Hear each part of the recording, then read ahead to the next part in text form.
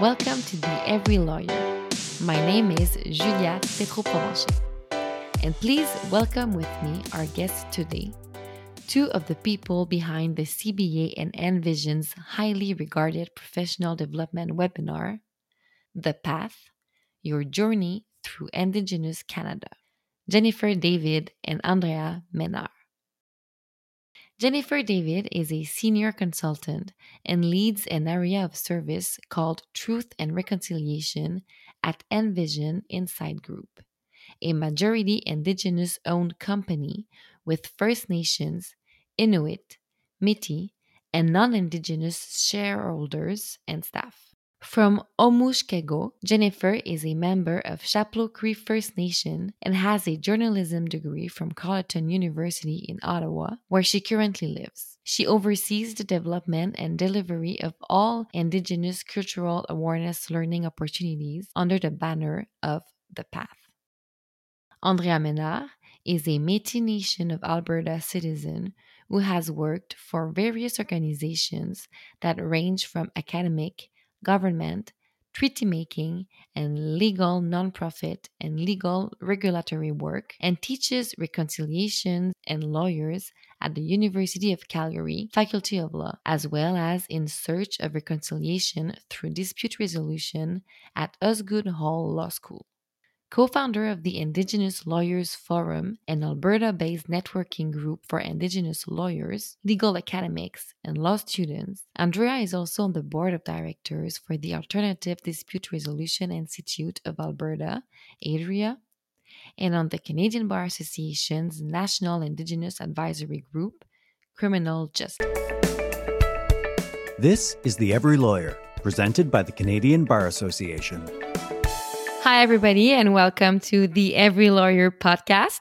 First, I would like to begin by acknowledging that the land on which I'm a visitor is the traditional unceded territory of the Huron-Wendat people. I'm in Quebec City right now. Jennifer, where are we calling you?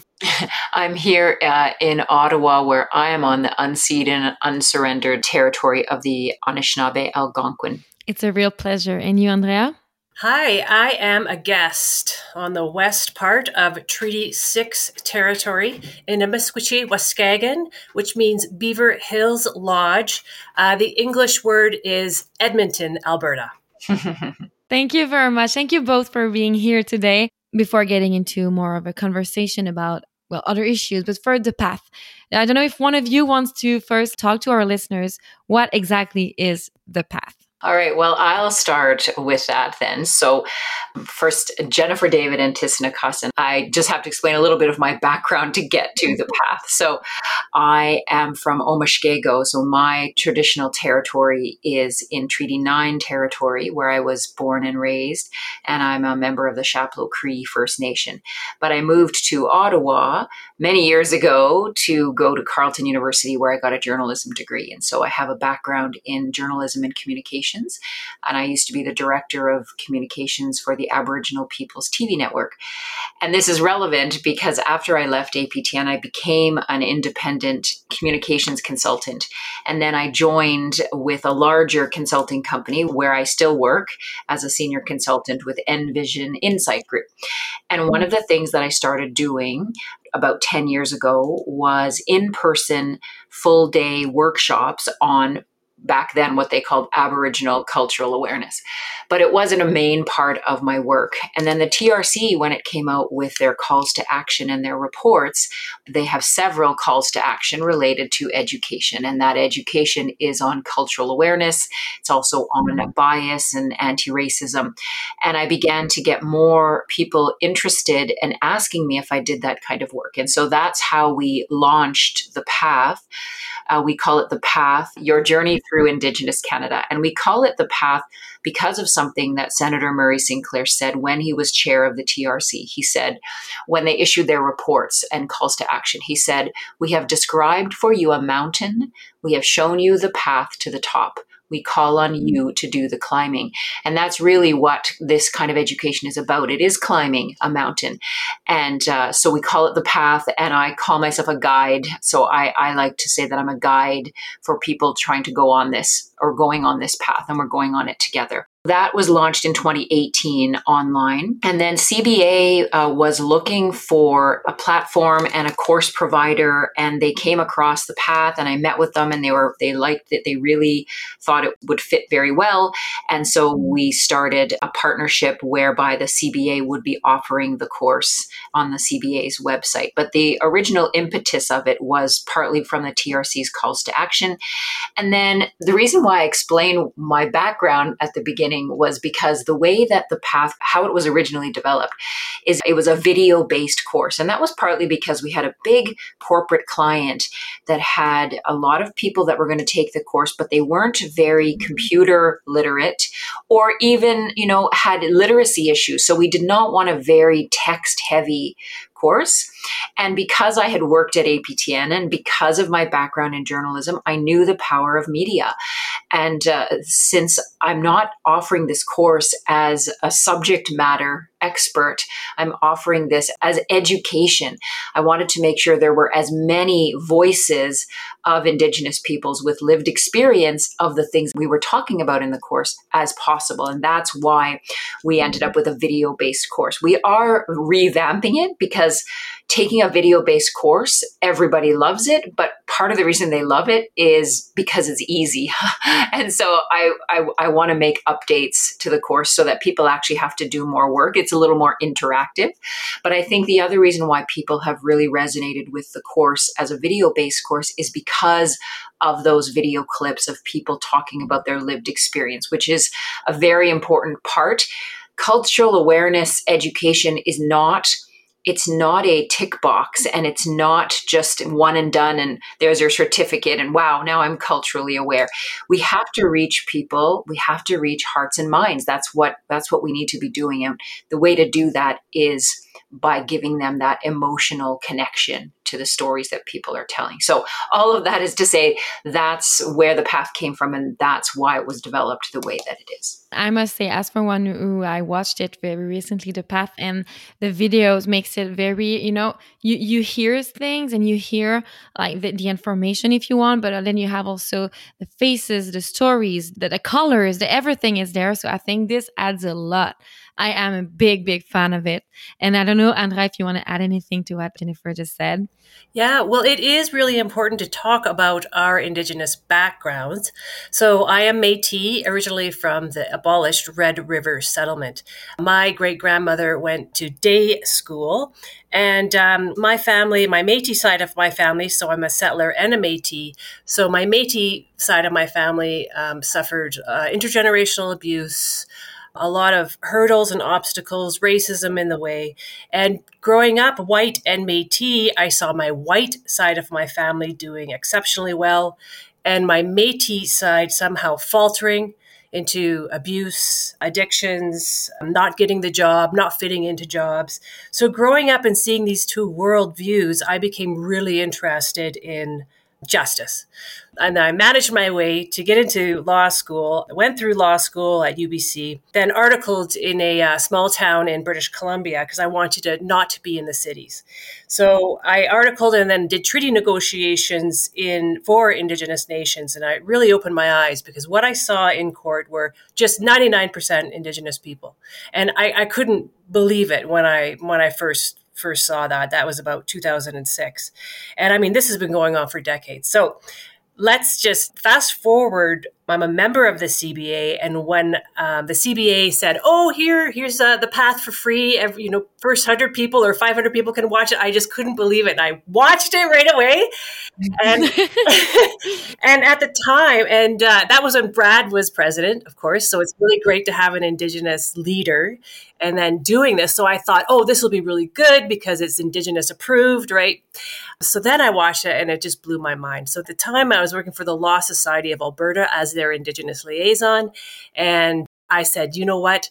This is it. I want the path. I want the path for the Law Society of Alberta for lawyers to take to get educated upon. I mean, it's just a great media, multimodality type of way to learn. And then the pandemic hit, and it was great because it's all online. And then I reached out. Well, I reached out to Jennifer because Jennifer was the one. So Jennifer and I worked together on the Law Society of Alberta's The Path.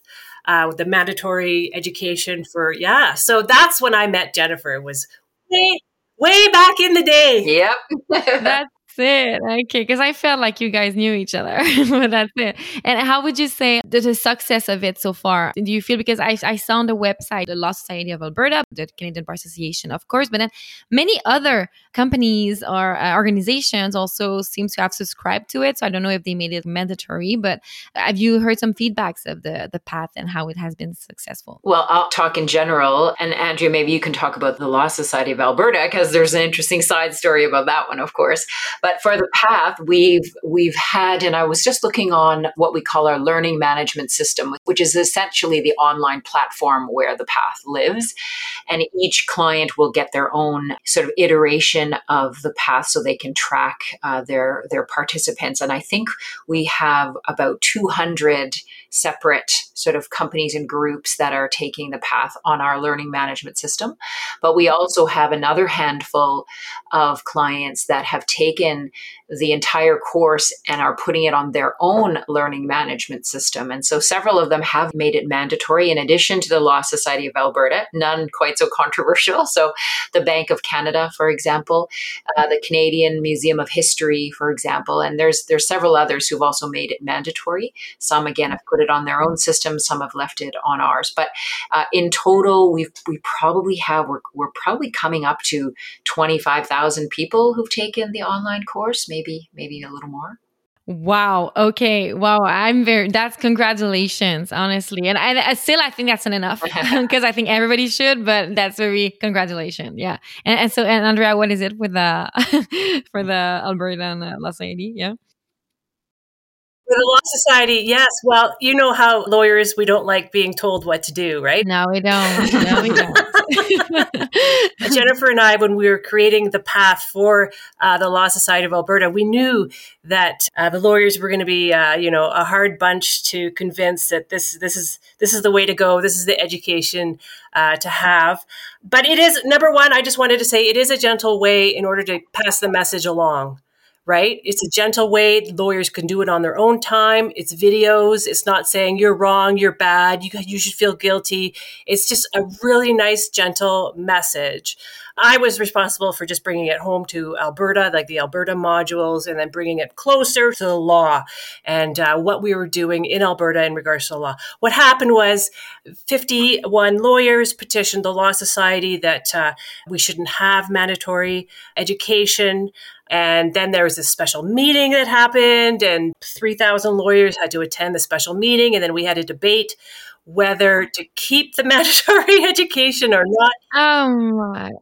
Yeah. So, but what happens is I am a co-founder and co-lead of the Indigenous Lawyers Forum, which is a networking lawyers forum. It's grassroots, it's Indigenous led. And we met a couple of times, but we met just before the special meeting.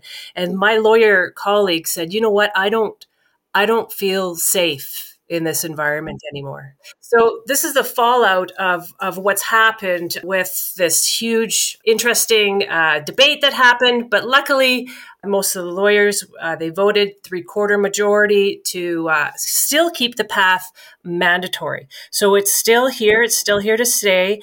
We are very grateful of that. But, there are root causes of what's making people refusing this type of education, and we need to really work on that, not only as a legal profession, but as the education systems, the health profession, corporate. So that's what happened in Alberta just recently. Interesting. Well, I didn't know that, but thank you. And I was thinking when I was watching it, we should make it mandatory for le Barreau du Québec. But now I know that maybe we'll see. But I think that would be so relevant. So that's something I keep in mind for sure. Definitely keep it in the back of your mind and so what we did was we anticipated it. right? So we anticipated it. So we made sure that this could flow through as mandatory education as much as possible. And yes, the petition happened. And yes, there was a vote. And it was, the path is here to stay. But just make sure that you anticipate that. There's also this new module. So going back to the law thing of it, because I think the path also, as you clearly mentioned it, Andrea, is very holistic in the sense that you don't only talk about law, but you talk about culture, you talk about history, you talk about education. So it touches a lot of angles. And I think probably Jennifer, you have a say to say on that, because I'm sure you thought about all like how to make it, to talk about all the angles, and not only law. But for this podcast, I would like to focus a bit on the module 6, which was the Indigenous peoples in the legal criminal system. It's a brand new one. And first, why did you came up with it? So I can tell you a little bit of the history about this one. I saw that the Federal Department of Justice issued a request for proposals looking for groups, nonprofit groups that could teach people about, especially about Gladue, the Gladue reports, Gladue principles, and that they had funding available for these groups. So I was working at the time because, of course, we have this relationship with the CBA. And so CBA, working with Envision, essentially I put together a sort of project plan and a budget, and then CBA submitted their proposal, and then they were successful. So now they had a budget to create this specific module, and they had already had in mind that they wanted to add it to the path, which they already have on their website. So we started a discussion about that. And the very first thing that I did, which I learned from the work that I did with Andrea at LSA, is that it's imperative to have an active Indigenous advisory group who's very comfortable with the subject matter and can comment on it. And so I don't know about the internal process, but I know that the CBA sent out a call looking for people to join. And then Andrea is one of them. And they were critical because I'm not a subject matter expert. And in the back of my mind, I was also thinking, obviously, that I needed their expertise to build this module, but also building on what happened with LSA and the reticence for some people to, take the course at all.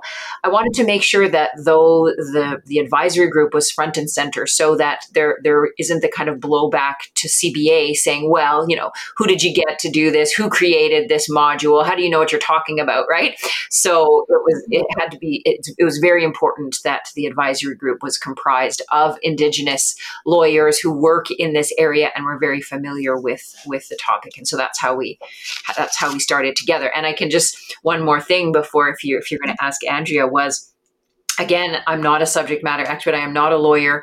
The very first meeting that we had with the Indigenous Advisory Group, one of the very first thing that someone said and everybody agreed to was, because originally it was called, Indigenous people and the criminal justice system. And the very first thing they said was, it is not a justice system. Indigenous people do not see justice. So we're going to call this the criminal legal system. And we'll make a very specific note to explain why. And I'm like, right there's education happening before they've even started the module. So I'm so glad you raised that, because that was one of the things I wanted to talk about, because I really, really liked this little note saying we made a choice not to call it a justice system, but a legal criminal system. And for me, it was so in line. I was like, oh yeah, no, that's so right. There's no justice. It's not a justice system.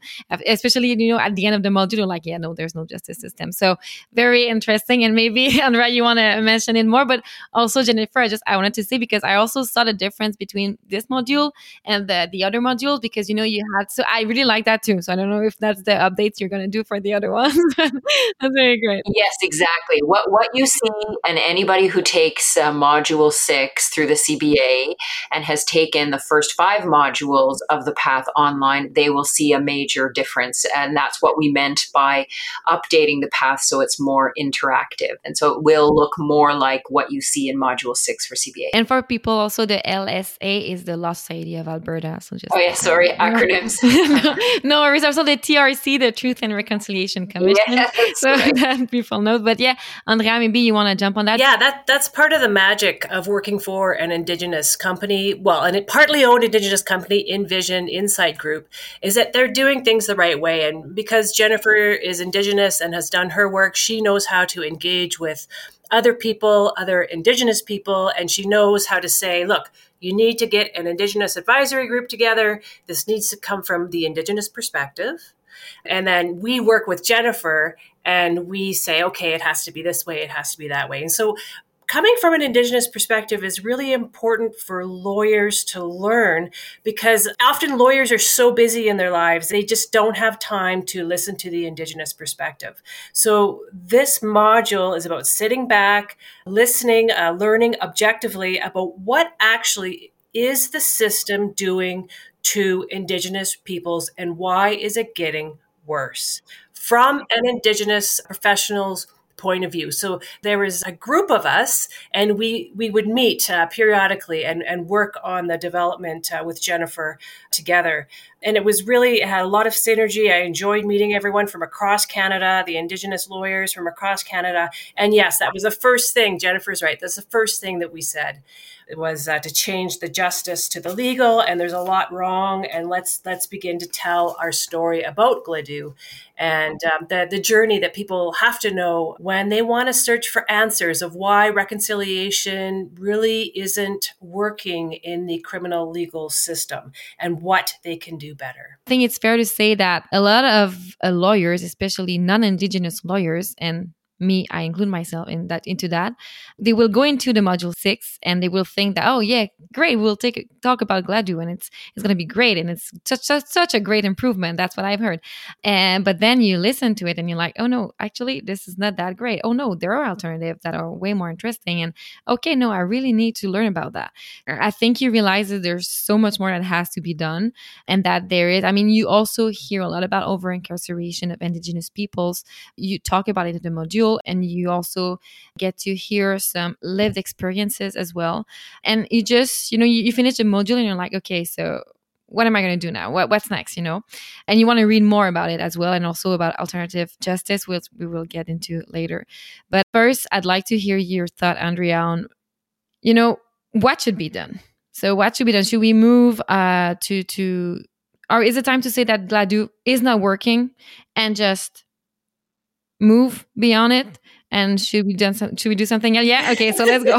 what should be done? I'd like to hear you very much. This question has been posed to me throughout the last, few years that I've been teaching at the University of Calgary Faculty of Law.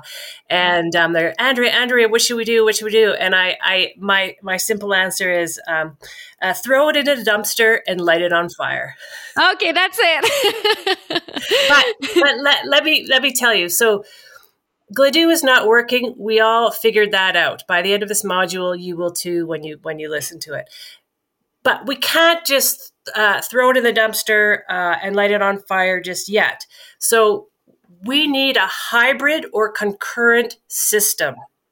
So that is the simple answer to the question.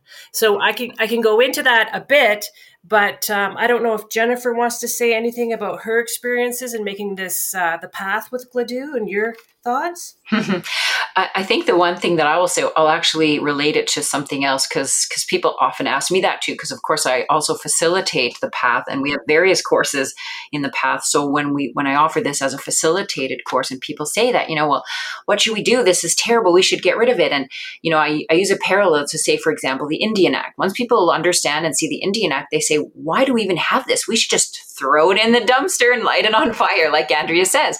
But what an elder said to me many, many years ago is something that I've held all these years. And, I said that question to him when I was learning about it. I didn't even know what the Indian Act really was. You live under it, but you don't even realize what's in it. And so the elder, I said, why don't we just get rid of it? Why is this still here? Right. And I was young and, very sort of zealous. And in his wise way, he said, you're looking at the Indian Act like it's a tree that you can just come along and chop down. He said, fine, you could chop down the tree. He said, but it's not the tree itself. Yes, those are the outcomes of what's happened, but it's the roots of that tree. How do you uproot something that is long and wide and deep? And we don't even know where those roots go. And you can't just, uproot that tree because again, you don't know how big and wide, and how do you do that? And then what are you going to do? You now suddenly have this big sort of gaping hole. Are you just going to replace it with something that's as bad or worse? So, and I think that's the same thing that lawyers and people are trying to deal with when it comes to Gladue, because it's embedded in this system, and the whole system is messed up. The whole system was colonial, but every lawyer, and you guys are both lawyers, you are working in this system. You've been trained in this system. You are basically looking at the law that was created in this system, right? And so how do you make changes for something that you're within? And I'll just use another analogy, because just like the path is a lot of stories, Indigenous people are always telling stories and making analogies. And I use this as well when I do the path, which is, I think, applicable here. And it was a cartoon that I saw, and I related it to sort of cultural awareness. And it was a cartoon of these two fish. One was obviously the parent and one was the child. And the child turns to the parent and says, Mom or Dad, what is the ocean? And then the parent is like, how the heck do I explain that? Right? It's everything. It's you're in it. How do you explain and describe something that's just everywhere? And so to extricate and talk about Gladue without talking about the whole sort of system, and if you want to tweak Gladue, that's fine, but it's still going to be in this system. And you can't overnight change these systems, whether it's the legal system or the health system or the education system. But the first step is awareness. It's being even aware that there is this colonial system and that we all need to be part of moving beyond it. What it looks like is something we have to take generations to do. But again, not being a lawyer, but I can see that, people would want to take this course and say, great, I'm just going to understand, like you said, right? I'm going to understand Gladue and how I'm going to apply it. But the bigger question is, Gladue was set up to address a certain problem, but the problem is not being addressed by Gladue. It's a bigger problem that needs a bigger, broader, wider solution. And you know what? I think that's why also Gladue comes at this time in the path, because you need to take module 1 to 5 before getting to module 6 to really understand it. It's not like you cannot take it on its own because you will not understand it. And Andrea, I don't know if you wanted to add to that. I liked your storytelling there, Jennifer. Storytelling can also be our laws, our Indigenous laws, right? Mm-hmm. Everyone says, "Oh, he's still telling a story now." Well, that is our law. So we can't just write it off, and because elders are so humble, and they're like, "I'm gonna tell you a story." Well, you know what? It's law. So a story that I tell is also about a tree, and it's also about the roots. So what we like to do in Western colonial society is add on to the branches. We're going to add on Gladue. We're going to add on cultural bias training. We're going to add on systemic discrimination. We're just going to keep on adding on. Well, you keep on adding on to the tree won't be able to see the sunlight. The tree won't be able to give oxygen and do that O2, CO2 exchange. What we need to do as a society is go deep down within ourselves and go to the roots, as Jennifer was saying, right? And then within ourselves, we will find the truth, right? It takes us to really do the work. Why are we willfully blind to what's going on? Why are we preventing ourselves from understanding the genocide of what's still going on in the prison systems, in the court systems? Why are we still here? Part of it is going within yourself and finding out the truth, because it's a very difficult journey and a lot of people don't want to do it. But I want to tell you, underneath and in the root system, that's where the trees talk to themselves. We got to get down there. We got to start to say a different dialogue with our root systems and come up with better and more equitable and sovereign ways in which to have these laws in Canada. Canada is just a young country. Have these ancient Indigenous laws come back to the surface. Yeah, and bring them to the table. Yeah, and would you say that to hire Indigenous experts and lawyers that could bring back the discussion maybe, and to have them around the table is maybe one way when we talk about, a hybrid or concurrent system, or when we are trying to improve Canada's current legal systems. Do you think that right now Canada is taking the steps to do that, like with the TRC, with also with how the GLADU system is working? Are they talking about having a hybrid or concurrent system? Are they talking to change that? Well, I'll say a few things here. So not only Indigenous people, but Indigenous allies, because there's not many of us, because of we weren't allowed in and this and this and this. There's still not many of us practicing, and usually what happens is it's all on our shoulders. Not only do we have to practice law, but we also have to create these systems approaches and heal the world as we try and make money as a lawyer. Like, it's too much, right? And do it for free. Yeah, right? yeah. Also, yeah, because you just care about it. So yeah, Well, they don't pay us for our knowledge. No. So yes, Indigenous peoples, we have to collaborate. We have to come into these advisory circles. But I want to tell you, I push it back onto the allies. You know what, allies, you can do the work with us. You can do your own work. Yes, don't, come over and take over. They have to say, oh, how can I be a performative ally? I don't want to be a performative. How can I be a real ally, authentic ally? I want to tell you, Michael Michel just wrote this article on Indigenous self-government and criminal law, the path towards concurrent jurisdiction in Canada. And he is, I believe, he's non-Indigenous. And I think he works with Naomi Metallic, a Mi'kmaq, a legal scholar, top in the country. So here is an ally doing really good work. So I want to say, definitely allies are coming forward. They want to help, especially my students, the younger generation. They're coming forward. So anyways, yes, reconciliation is not working. Why isn't it working in Canada? It worked in South Africa, right? They tell me it's work. My South African friends tell me it's working in South Africa because the majority of people are Black in South Africa. Here, we're in a colony. So Indigenous people, we're only sometimes 3%, sometimes 6% of the population. So the colonists, the settlers, they are not leaving. Whereas in South Africa, a lot of them left, right? In Africa, they left. Well, people aren't leaving in Canada. And that's fine. But it's a different type of reconciliation because we framed it off the South Africa's Truth and Reconciliation, right? So this is a different country. And yes, it's come to the forefront. Yes, these awful things happened. Yes, we have to do better, but no one knows how to do it. Why doesn't no one know how to do it? Because they don't know Indigenous people. Why don't they know Indigenous people? The cycle continues because of colonization, right? I don't know if Jennifer wants to say. Well, I would add that also things were different in South Africa because it included reparations and land back. Again, this is another thing that nobody wants to talk about, right? We're not trying. No Indigenous person is trying to kick anybody off their property or off their land or out of their house. But it's more complicated because Canada, essentially because of the legal system we're in, owns, and again, think about how ironic it is when we say the word crown land, right? Crown land. Why is it crown land and not Indigenous, already First Nations land that Canada should, justify why they're using it. But until we come to a seismic shift in the way we see our relationships with Indigenous peoples, we're going to continue to have, hash back, land back, and we're going to have people up there defending the land. And again, I always say, don't call them protesters, because when you see it protesting, you see it in a frame of mind as if you're against something that's lawful, but really it's land defenders and water protectors and people who are trying to remind Canada about what's happened in our colonial history. And we do have to work on this together. Reconciliation is not for Indigenous people to do, and it's certainly not for non-Indigenous people to do on their own either.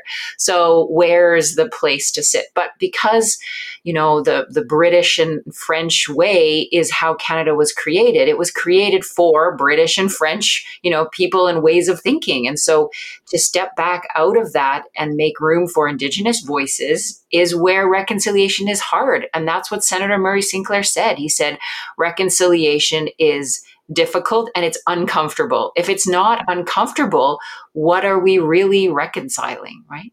That's true, and I like what you said. I would say they are human rights defender as well, because that's all about human rights at the end of the day. There's this sentence of Wab Kinew in The Path that says, "Don't let reconciliation be a second chance at assimilation."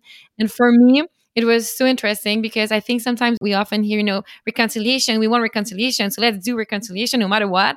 But it's not no matter what. No, it's like you need to really take a step back and stop denying also, because I think there's a lot of denial, and that's why it can be uncomfortable. Mhm. But you need to do it. So I'd like to also hear your thoughts on this sentence, because for me it was so strong.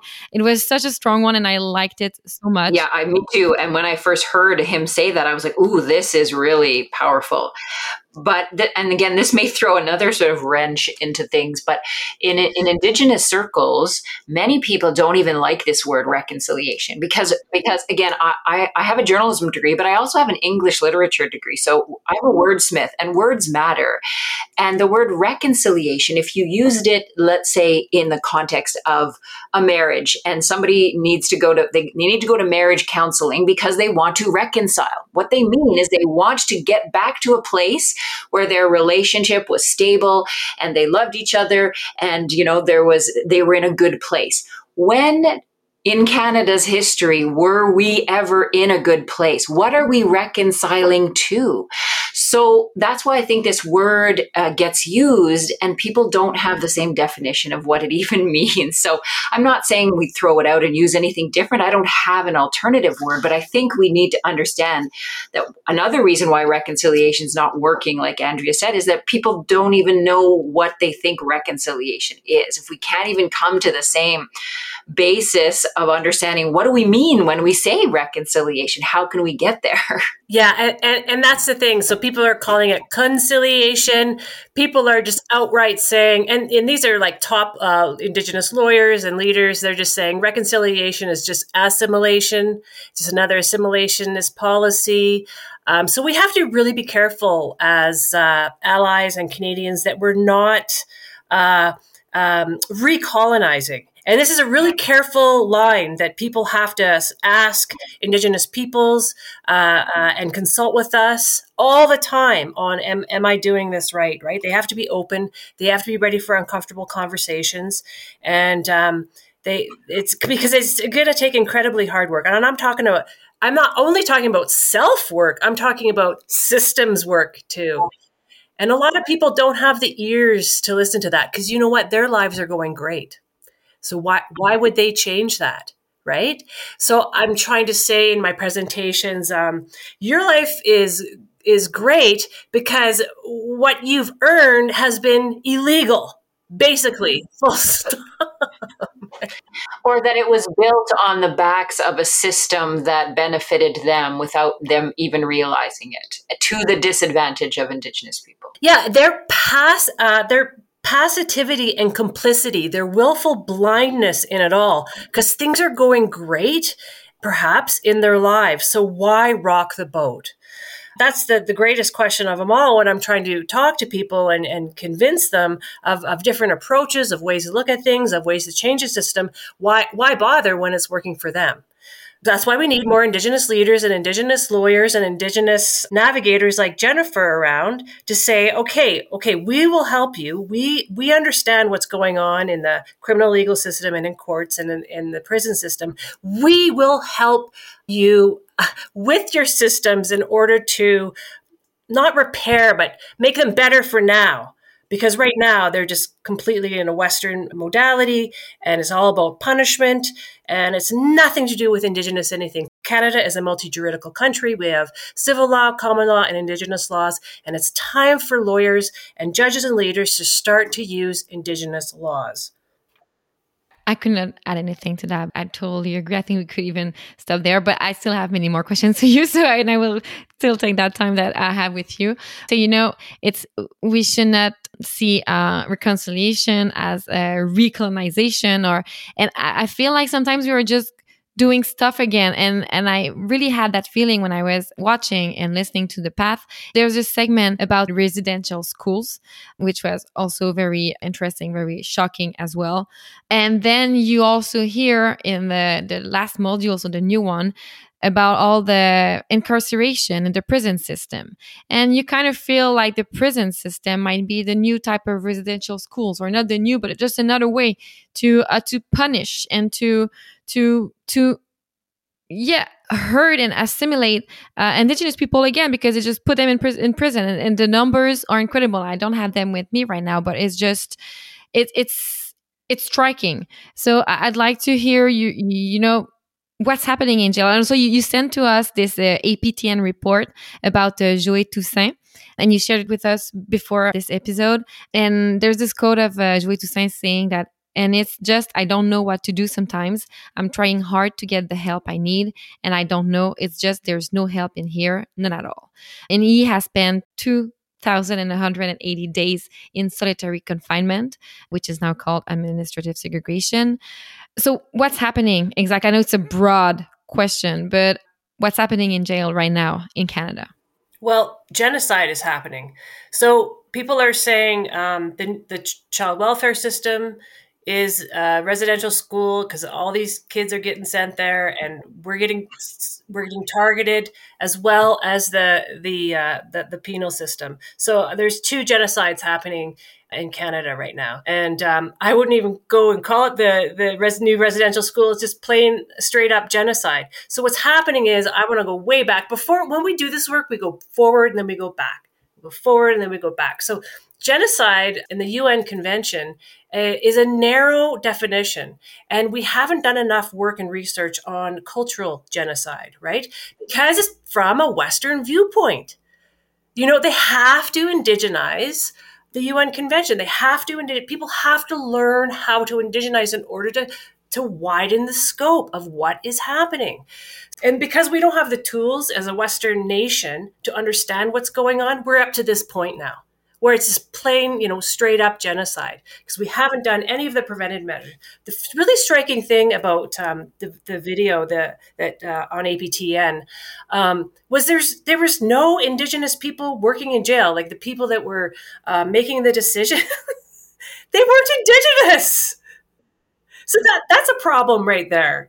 I don't know if Jennifer has anything to say. I think again, not being a lawyer, but the same thing. It's what you said earlier, Andrea. And I'm actually working with another law society right now to create some provincial specific modules. And that's one of the things that they wanted to make sure that they got across. They said, Indigenous people are subjects to the law, but we are not the lawyers advocating for people who are subject to the law. And so you're going to continue to get this kind of attitude. And Andrea talked about the reason why there are fewer Indigenous people wanting to be lawyers, and not even talking about the barriers, but again, talking about this colonial system.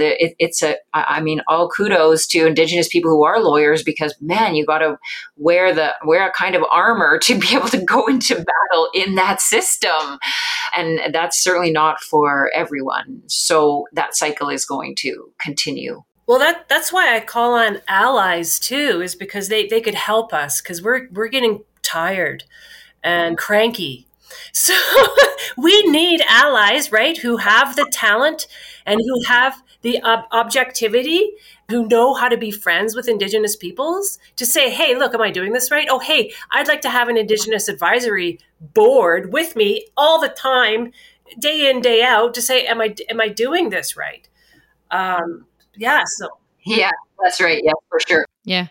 And pay you on that board as well. And I don't know if your listeners remember, but Envision was asked to work with the CBA to create the Truth and Reconciliation Toolkit. So essentially to give some tools to help lawyers to do this, sort of to try to come along and invite Indigenous people. And this idea of being an ally, people throw this word out and I've tried to read up more on it because I don't really even understand what people mean by it. But I did hear one thing that I think is relevant here. And someone was writing about this idea of allyship, and they said, don't be a bystander, be an upstander.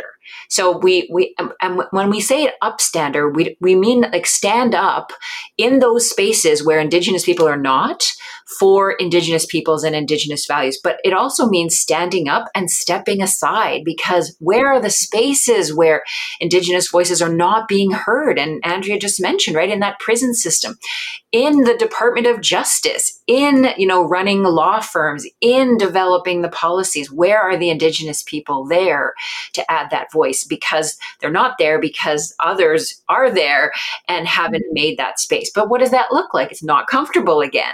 So all these systems, things are moving ahead and changing at the same time as, again, as I said at the beginning, hearts and minds are changing. So they are moving forward. And I choose to be hopeful, even though, as Andrea said, we look back and we look forward. It is one step forward, two steps back sometimes, but I really choose to say that we are moving forward with those Canadians and allies that are willing to first listen and then figure out what their role is, not to lead again, because that gets back to what Wob said, right? This is not a second chance at assimilation. So no, totally. And I think one of the ways also to share that podcast everywhere and to share the path to all your fellow lawyers and colleagues. And also if you are part of like Barreau du Québec or any other law society, to share it and to share the path and maybe to try a way to make it compulsory. I think that's the goals a lot of lawyers should try to seek. And also when we talk about the legal system, there's something I really want to, I don't know if you have any thoughts on that, but we talk about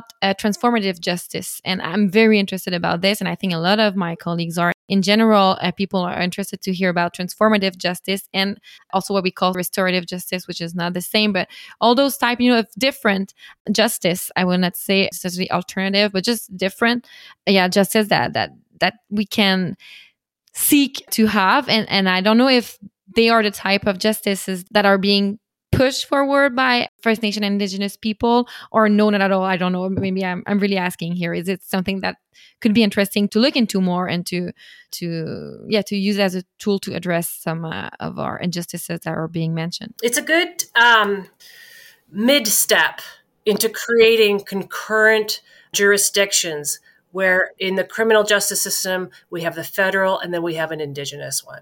I was on the Bev Brown Alberta pilot project, Restorative Justice, where we implemented restorative justice in policies to say, okay, look, you can do a restorative justice.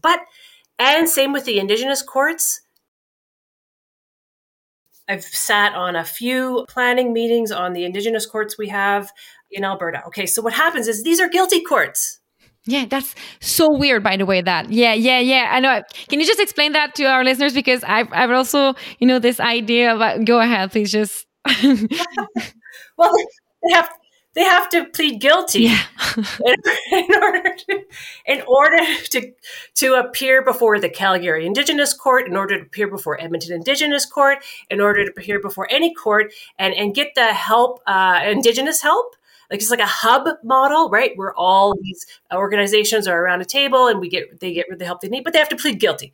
And then with restorative justice, you still have to plead guilty, no matter if it's from an urban community, a white community, or an Indigenous community. You still have to plead guilty. So it's not getting to the heart of the matter. It's not getting to the base of the tree. It's not getting to the roots of the matter. It's just like a stuff like placated on top, being complicit, saying, okay, we're going to pretend that we're really cool and practicing reconciliation by applying more on top. So Indigenous people, you have to plead guilty. Then we can help you a bit.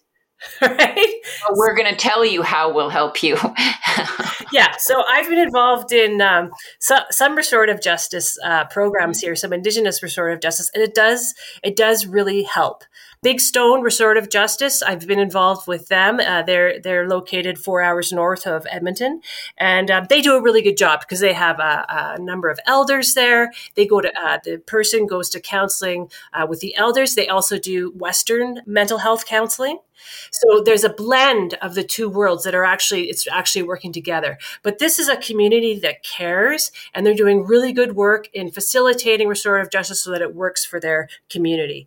It does work, but again, the system is broken. We have to have concurrent systems. Yeah. Yeah, and I would say exactly, again, not being a lawyer, but using my, English literature hat, this idea of restorative justice. I mean, you want to restore something that was still a colonial within the colonial system, right? What I've heard, and I think it was John Burroughs who was speaking, and I heard him talking about making sure you understand it's Indigenous law. The difference between restorative justice is the difference between, Aboriginal law and Indigenous law, right? So restorative justice is still within that criminal legal system, but it's applying an Indigenous lens and making sure you get that Indigenous support within the system. But a parallel and a different way forward, as Andrea says, is Indigenous led, using Indigenous ways, Indigenous laws to create things from the beginning that are not within that colonial framework. That's a very different way of approaching things. And how do you get the system, to buy into that, or to say, oh yeah, sure, go ahead and do that. I mean, no government, they hold the purse strings, they hold the policies, they hold the laws. And so it is hard to move that forward. And again, I'm not speaking as a lawyer, just in general, doing this work in cultural awareness to get them to see outside the framework that they work in. So, yeah, one more thing is that the government has implemented the Indigenous Languages Act and the Act respecting First Nations, Métis, Inuit families and children. So that is a way. And Michael Michel talks about it in his paper. That is a way to start to implement an Indigenous law underneath with the criminal justice system concurrently. So, I mean, it could. Yeah. Yeah. And we didn't even talk about UNDRIP, right? What that's going to look, the UNDRIP Act, what is that going to look like, right? Yeah, I'm wondering that as well. I know. Well, with the routines of what I've seen the governments do, they'll just ignore it, right? But I really liked how British Columbia has DRIPA. So the DRIPA Act, the UNDRIP Act, and they're doing really, really more progressive things. I'm liking what they're doing over in that province. But I mean, we'll see, right? For our listeners, again, the UNDRIP is the United Nations Declaration on the Rights of Indigenous People Act, which, if I'm not mistaken, came into force like in June 2021. And I don't know yet exactly what has been done. They have to have work plans by June and then start implementing them, which is an impossible timeline. Again, can get into a discussion about that, but I think they've set a very ambitious agenda. But people even have trouble with the UNDRIP Act because, again, Canada's looking at it within their own sort of system and with the lens of the Canadian Constitution, right? And Section 35. That's not universal. That's not, anyways, that's another discussion for another day. But there's a lot of these things where I think we just need to question the questions, right? Question the foundational ways we've seen things and bring a different lens to that. Yeah, try to get out of this ocean that we're in. So, right? Totally. I think the first thing you said at the beginning, the first story was just so right for the entire discussion, because I feel we just need to step out of this ocean and, to really have a different lens when we approach those issues. A final question that I would like to have, because we talk about, what measures should be taken should be taken. But I would like to hear your thought about intergenerational trauma that we haven't talked about. Maybe it's not even, we should also have an entire podcast on that. But what measures do you think should be taken at that time to have a legal system that is more sensitive to it? Because I don't feel like it is at all. And I think the legal system, but I would say the entire Canadian the entire institutions are not sensitive to intergenerational trauma. I think some people don't even know what it is. Some people don't think it exists. Some people are in denial. Maybe I would finish on that. I'd like to hear if you have anything to say about that. I'd like to hear it. Well, I'll let Andrea speak because she's a lawyer, but I will say to understand intergenerational trauma, Canadians need to do their homework. They need to get educated on Canada's colonial history. People say, well, you know what, how come I have to spend all this time, doing cultural awareness? But it was like you said earlier, how can you do module 6 if you haven't done the first 5? How can you understand intergenerational trauma if you don't understand the systems that were in place 200 years years ago that has led to where we are today until we understand our history. And that's why we say on this path, and why Murray Sinclair said, we've shown you the path to the top and you better start climbing. And so that education and that cultural awareness is that very first step. And as you do that step and as you get educated, you can come to understand what intergenerational trauma means in the legal context. I leave Andrea to talk about that. But Jennifer, I think you just proved that we cannot work in silos. I mean, law needs also all other people, and you need, because it cannot be only lawyers talking to themselves about what is intergenerational trauma, for instance. So it's very good that you step in, and we need that as well. So thank you. Exactly. Law is devoid of emotion, and that's problem number one. That's a huge problem. What I want to say is about intergenerational trauma is that lawyers have to be yes, cultural awareness is really important because lawyers have to be humble, right? They have to be humble in this work. But usually they aren't. So, and that's another systemic issue, right? Problem number 2, yeah. So if you're not going to be humble, then at least be a good translator. So what is your Indigenous client saying to you, right? Really listen. Are you going to be the top-notch translator in the court, or are you not? Okay, and if you can't do that, then have some accountability, and have your workplace have accountability, and other structures you have to widen your accountability scale. People have to be held accountable to what they're doing in regards to the genocide, ongoing genocide of Indigenous peoples, right? Why Indigenous peoples are overrepresented in the court system, in the prison system. You know what? If you're not going to listen to being humble and being a good translator, next is accountability.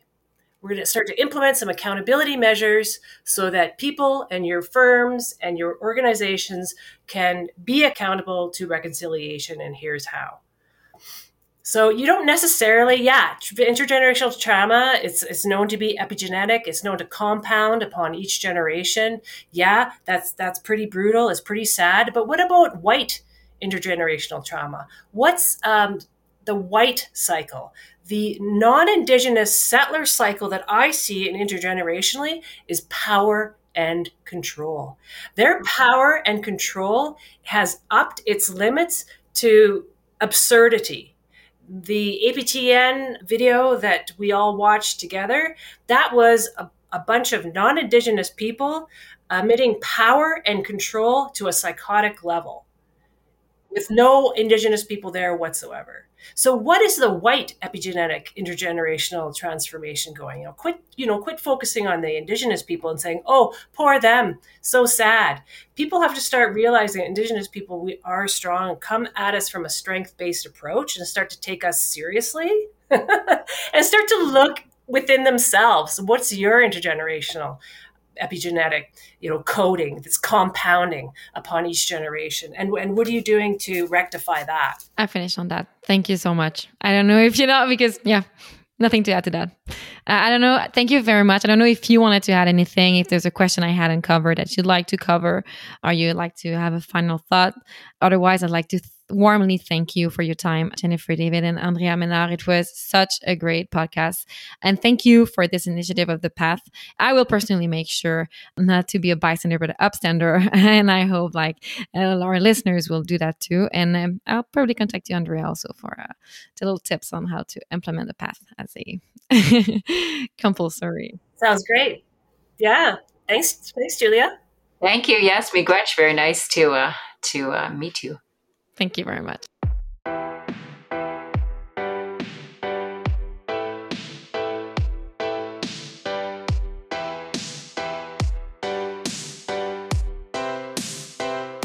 If you would like to learn more about the difficult legacy of colonialism in Canada, check out cba.org/truth-and-reconciliation.